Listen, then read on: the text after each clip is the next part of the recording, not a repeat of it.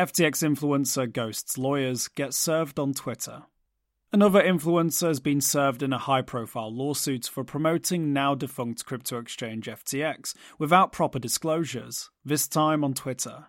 YouTuber Tom Nash was tagged in a post by Moskowitz's law firm on Wednesday, informing him that he had been served. According to lawyers, Nash avoided traditional attempts to communicate the lawsuit, leaving them with no choice but to serve him via electronic bird.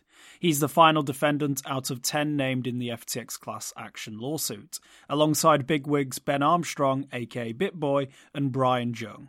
The tweet read, quote, "Tom Nash, per the authorization of the court presiding over the pending class action against you in the Southern District of Florida, you have been served," end quote.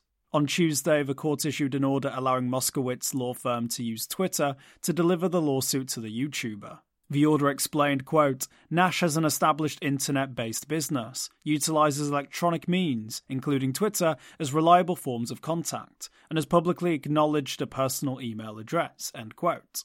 The filing said that messages sent to Nash's known email address didn't bounce back, suggesting that the YouTuber's address is active and that he received the lawsuit but didn't respond. Unfortunately for Moskowitz's law firm, this isn't the first time that a defendant in this FTX lawsuit has caused trouble.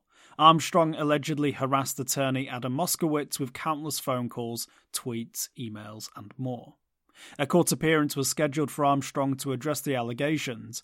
Instead of showing up, he posted a topless photo of himself on Twitter and wrote, quote, "I'm supposed to be in court today. I'm not. Why? Because I don't give a fuck," end quote. The end of the caption reads, quote, "Recklessness sponsored by stake.com," end quote. Got a tip? Send us an email or Proton Mail. For more informed news, follow us on Twitter, Instagram, Blue Sky and Google News, or subscribe to our YouTube channel.